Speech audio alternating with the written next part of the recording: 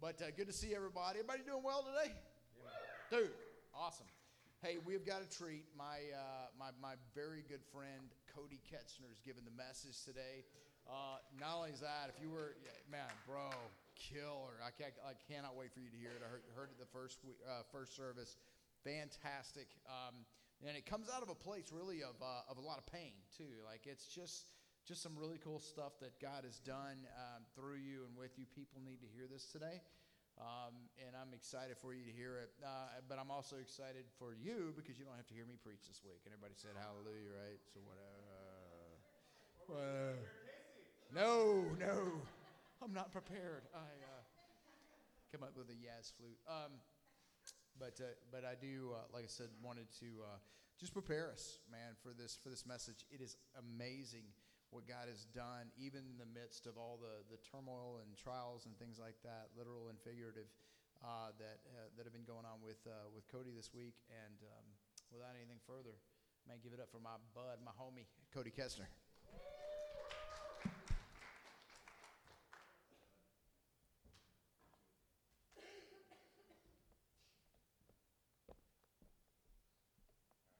You guys hear me? Hear me? You good? You good? Well, mistake number one is hyping me up that much. I don't expect too much today, guys. I'm sitting down for one. I'm tired. It's been a fun week. But yeah, like he said, my name is Cody Ketzner. I've been with New City since we started, Shawnee, years ago, 6, 7, 8 years ago. I lose track. It's funny, man. I knew this day would come. I'd be on this stage, but things never happen like the way you think it's going to go, like ever. And, I always joke around with Matt, like I consider myself the farm system of New City, like I've been a part of it. Yeah, and it's a baseball term for like minor league stuff. And so, like I said, I knew this day would come. It's just funny how God works, and it's just never how you think. Like I'll start off like I'm an early bird, like I'm up super early. Like I love waking up like 4:30 in the morning for the most part, and I try and work out early and go on a walk early and different things like that. And so, dude, like I have had so many sermons like prepared on these walks. I'll be like saying them. I'm like, man, this would be so good one day to give and tell people, and like people will be passing me like, what is this Mr. Clean doing in the park preaching? And it's like, what is going on? It's like, so yeah, man. So it's just funny because this year has been the hardest year of my life. It's 14 months. And this last week was the most disappointing week of my life to top off the hardest year of my life. A lot of people that are part of this church kind of know been going through a custody battle amongst other things. And so when Casey texted me back in April,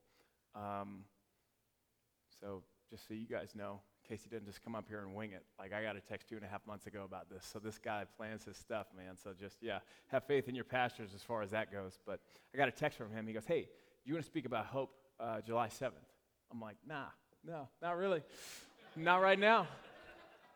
Because I say that because the week before in my journal, like my entry, I write thoughts and prayers and different things in there. And not even a week before, my journal ended with, I have no hope and feel no peace and get no rest. Like, I was going through hell. And to have him text me that, it was a real testament to like my willingness to want to do what God wants. And I called Pete. I go, dude, like this is what's up.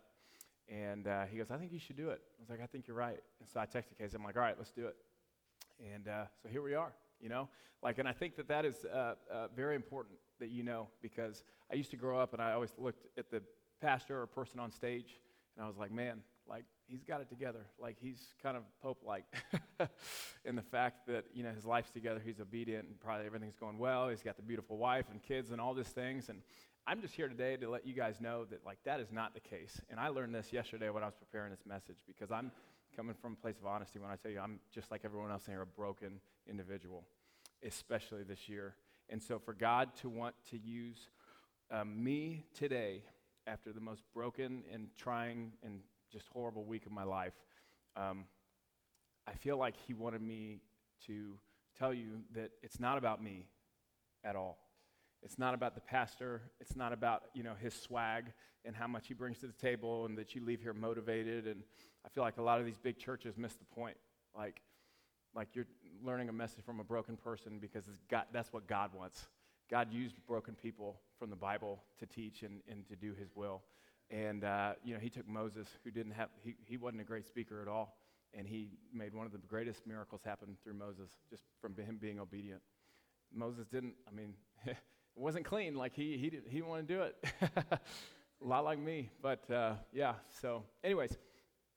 So, like I said, the last 14 months have been trying. And so, of anything that, like, I'm supposed to speak about today, get my name off the screen. You don't need that.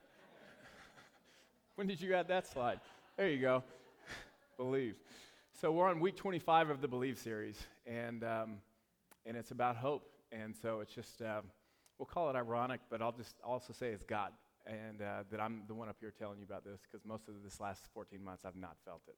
And part of the reason is because of where I've been putting my hope and what it means. And so anyways, I wanted to start off, I did a quick Google search. I Googled it, what hope, the definition means. And the definition of hope: a feeling of expectation and desire for a certain thing to happen, or a feeling of trust. So when my journey started, I call it a journey, it's more like a train wreck, but come on, it's comic relief. So when my train wreck started last May, I was hit with a verse from God, and it was Jeremiah 29:11. It's a pretty well-known verse, but it's, "For I know the plans I have for you, declares the Lord, plans to prosper you and not to harm you, plans to give you a hope and a future." And I left this out of the first service, but I'm going to say it in this service because God hit me with this verse. And the reason I know that it was God hitting me with this verse and not just another like motivational verse is because not 2 days later, my girlfriend at the time, she brought me this keychain with this exact verse on it. And I was like, that's crazy, dude. Like, that's yeah. And so I still have it. It's on my keys, wherever they are, if my car's still here. So anyways, that started my journey. And I've kind of forgot about that verse. And because when you're going through pain and suffering and just trials, it's easy to forget about for the plans that God has for you to prosper you, because all you feel is the harm. And I come from a place of feeling nothing but harm and question so many times, God, do you even love me? God, are you even there? And so the need for hope is our first point, because it's a need. I think of the one place that there is no hope, and that's hell. That's one thing they don't have in hell. And so we're so blessed right now as people to be able to have hope and to be able to give hope to the world. And so I wanted to start off by reading a book or a passage from the book of Job. If you've read it, it's a horrible book. Poor guy. I feel so bad for him. Dude, I can't even read what his friends say. I had to skip past it. They're idiots. So anyways, seriously. So this is Job 6, 1 through 13. "If only my anguish could be weighed and all my misery be placed on the scales, it would surely outweigh the sand of the seas. No wonder my words have been impetus." Kyle, I don't know if I'm right or wrong on that, but "The arrows of the Almighty are in me. My spirit drinks in their poison. God's terrors are marshaled against me. Does a wild donkey bray when it has grass, or an ox bellow when it has fodder? Is it tasteless food eaten without salt, or is there flavor in the sap of the mallow? I refuse to touch it. Such food makes me ill. Oh, that I might have my request, that God would grant what I hope for, that God would be willing to crush me, to let loose his hand and cut off my life. Then I would still have this consolation, my joy and unrelenting pain, that I had not denied the words of the Holy One. What strengths do I have, that I should still hope? What prospects, that I should be patient? Do I have the strength of stone? Is my flesh bronze? Do I have any power to help myself, now that success has been driven from me?" I mean, it doesn't get much darker than that. It was a tough run for Job. And I say that, leading into my next point, is we have hope, but it's a matter of where we put it that matters. And so there are sources of false hope that we, as people, place our hope. And the first one I want to lead with, and when I was trying to figure out what I wanted to do with this message, it took me a long time. A long time. And by the way, I was in the park. Don't ever get your message ready in a park. I was like walking through and bugs kept flying at me and touching me. I hate bugs. Like I was scared to like see me running, and it was bad. So I would recommend a library somewhere else. So,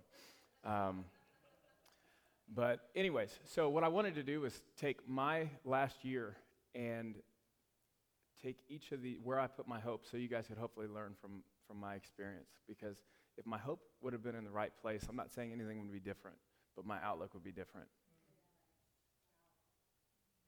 And the pain would have been a lot less, because I wouldn't have had hope for things that I shouldn't have been hoping for. So let's start on the first point. So the first point is, the first false hope is false hope in riches, which is so fitting for America, baby. Like, this is the land of the free. Like, go out and get yours. Work hard, dude. You know, you invest, you do the right things, and man, like, life is yours. Like, how Instagram, like, have you been on Instagram? I'm sick of being on Instagram. It's everybody's, like, best things that they are. It's like, look, we just got a new boat. It's like, that's cool. You know, like, I hate it. And so, I hate it. It's fake. It's fake. I was staying focused on the first sermon. I'm kind of getting off track here, so I'm going to stay on track. So I have a message from this, 1 Timothy 6:17. It's command those who are rich in this present world not to be arrogant, nor to put their hope in wealth, which is so uncertain, but to put their hope in God, who richly provides us with everything for our enjoyment. And so what I wanted to speak about is how I was putting my hope in riches. So I'm naturally ambitious. I've had my own business since I was 20, 19, I don't know. I had hair when I started it, so it's been a long time. And so like this has been one thing that's big for me, because it's about, you know, how big is your bank account? You know, like what kind of suits am I wearing? Things like that. And so I've always had this desire. And so this last year I've been saving up for the house I wanted, and I had the down payment ready to go, and a week before closing, like, it just fell through. Like, I can't even explain it. It just fell through. I got let go from the sales job that I was at, and so therefore it messed up as far as like the income and qualifying, and so like I was just out of getting a home at any time. And so like that was defeating. Like at the time it was a bummer, but it wasn't like super defeating. But you know, which takes me to today, it's like being in a custody battle. You know, I'm not going to say who's been through a custody battle, but it's like everybody knows somebody, and it's never like, oh, I came out with much more money than I had before. Like, it's funny. These lawyers, it's like you think you're done paying them, and they're like, oh, well, there's this 10 hours that we've worked with, and so, yeah, here's another $3,000 bill. And so it's like, okay.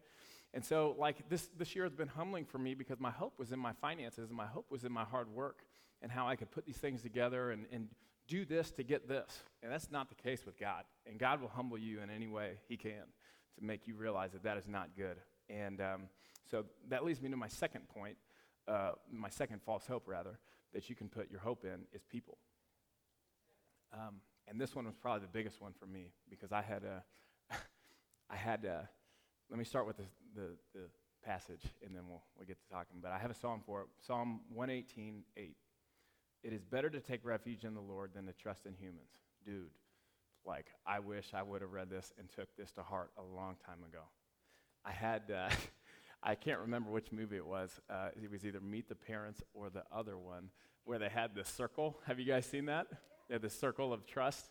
Well, I had the circle of trust. I've always had this, where I'd make this circle, I'm in the middle, and then I have everyone in my family and my friends and in my life that's super close to me. And I always had that, just because I do it to make sure that I'm spending time and putting effort into those relationships, and those are the ones that matter. And from that circle this last year, from May 3rd, 2018 to today, 82% of those people are gone in my close circle. And some people turned their backs on me and stabbed me in the back. Some just left me. Some just went away. Whatever the circumstance is, like, I had my trust in people and not in God, and I trusted in them. And people will let you down, like, all the time. Like, have you ever dated somebody? It's like, why aren't you doing this? You know, like, they let you down constantly. Parents will let you down. Kids let you down. Friends let you down. It's dumb. It's dumb when you sit there and think about it, man. And yeah, so that's definitely a false hope. The third false hope is false hope in idols. And I didn't get a scripture for this, but an idol, just plainly put, is anything that is above God in your life. And we all have them. And that can be cars, that can be houses, status, it can be your clothes, friendships, money. It can be all those things. And I had my idols in a lot of different places. Fitness, like so many different things. And that's one of the other false hopes that you can put in. The last of the 4 false hopes that you can put your hope in, sorry guys, is the government. What a dumb thing to put your hope in, right? Freaking the government. Like I read that and I was like, is this serious? Have they seen America? But then it hit me after I read this Bible verse. The verse I wanted to tie with this was Isaiah 31:1. It says, "Woe to those who go down to Egypt for help, who rely on horses, who trust in the multitude of their chariots, and in the great strength of their horsemen, but do not look to the Holy One of Israel or seek help from the Lord." And when I was putting this together, it didn't hit me until actually this morning, but like what a powerful thing that is. Like if you go back to ancient Egypt when they had the Israelites enslaved, like what a crazy thing to see the people that you had put your hope in being killed by the water, and the Israelites are getting away. Like these people that had no power, like all this time, have prayed out to God, and then everything that your hope was in, like they're gone. The chariots are washed up, man. Like I don't know, maybe that's not powerful to you. It's super powerful to me. So maybe we should try it with our government. I don't know. No, I'm kidding. If this is televised, this is not a plot to do that.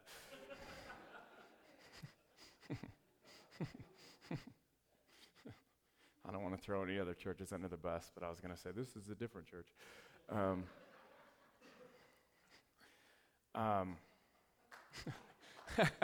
This is the Methodist church down the street. No. Sorry, guys. So, anyways, again, focus. The only true source of hope, though, and you guys know the answer, is in God.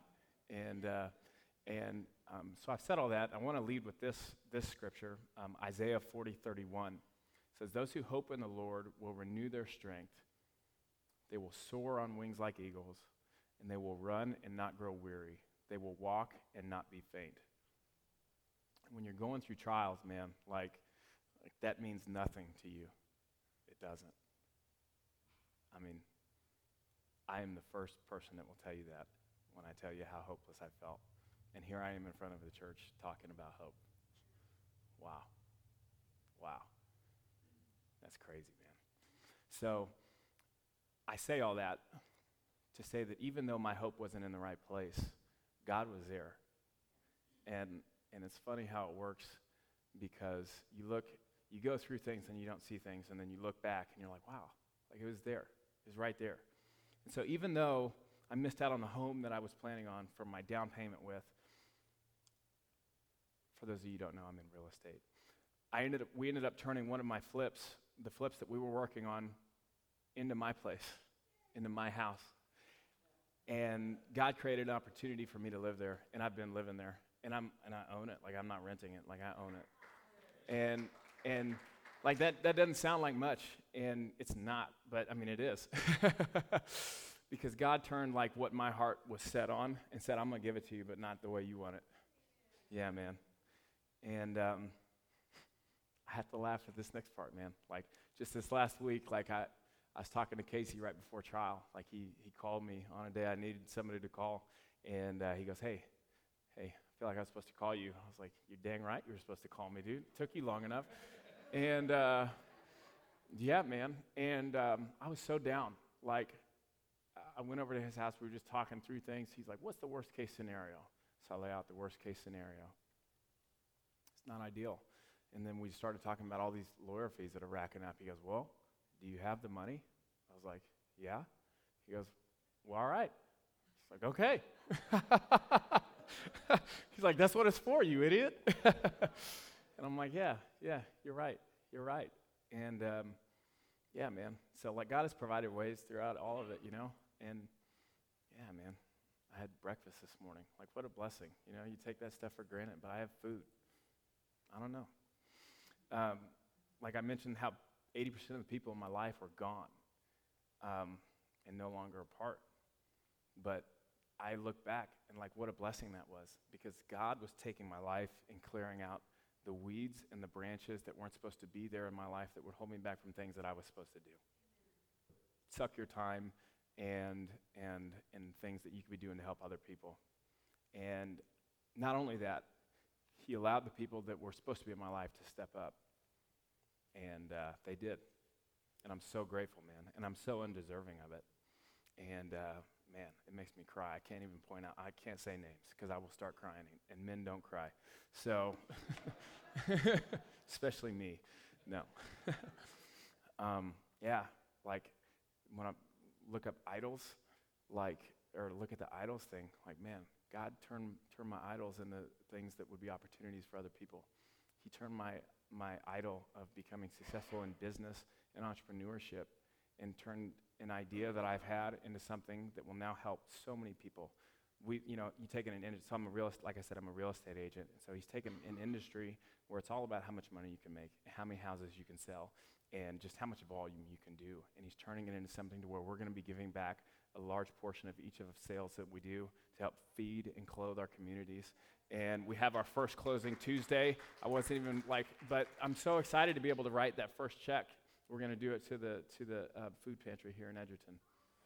And yeah, it's not me. It's not me though. Like, that's what's amazing, man. Like, it's God. It's God. It's God. I'm just the bald guy up here telling it to you, And I'm so grateful to have the opportunity, man. So, and as far as the government goes, like, that was Wednesday. I don't know what's going to come of it. Like, I don't know what I'm going to look back on in 2 years and be able to say, like, all right, well, this is why this, and this happened. I'm in pain. Yeah. I want you to know that even the people up here are in pain. Like, we're all people. Yeah. But God's good. God's good. Yeah. Yeah. As Ed would say, I'm Ed and I'm a child of God. Yeah, man. And so I don't know.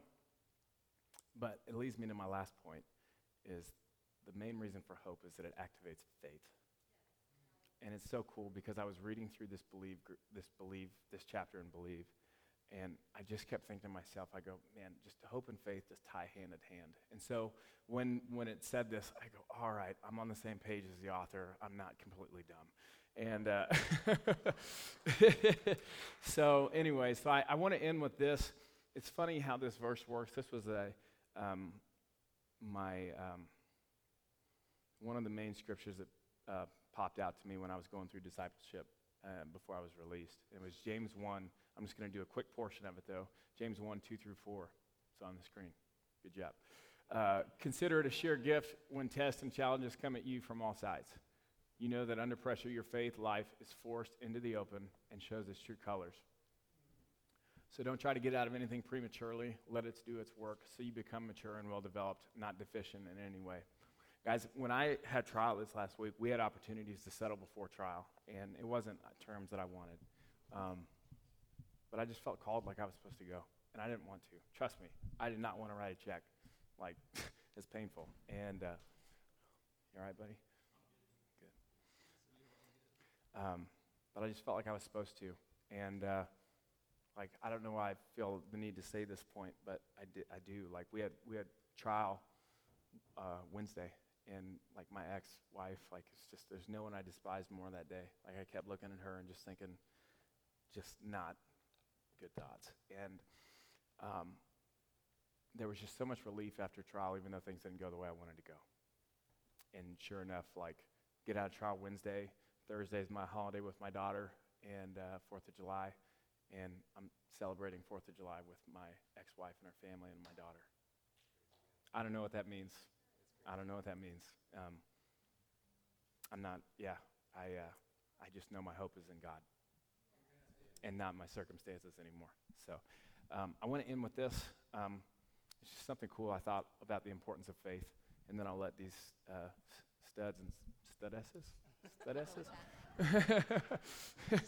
studette. I'll let them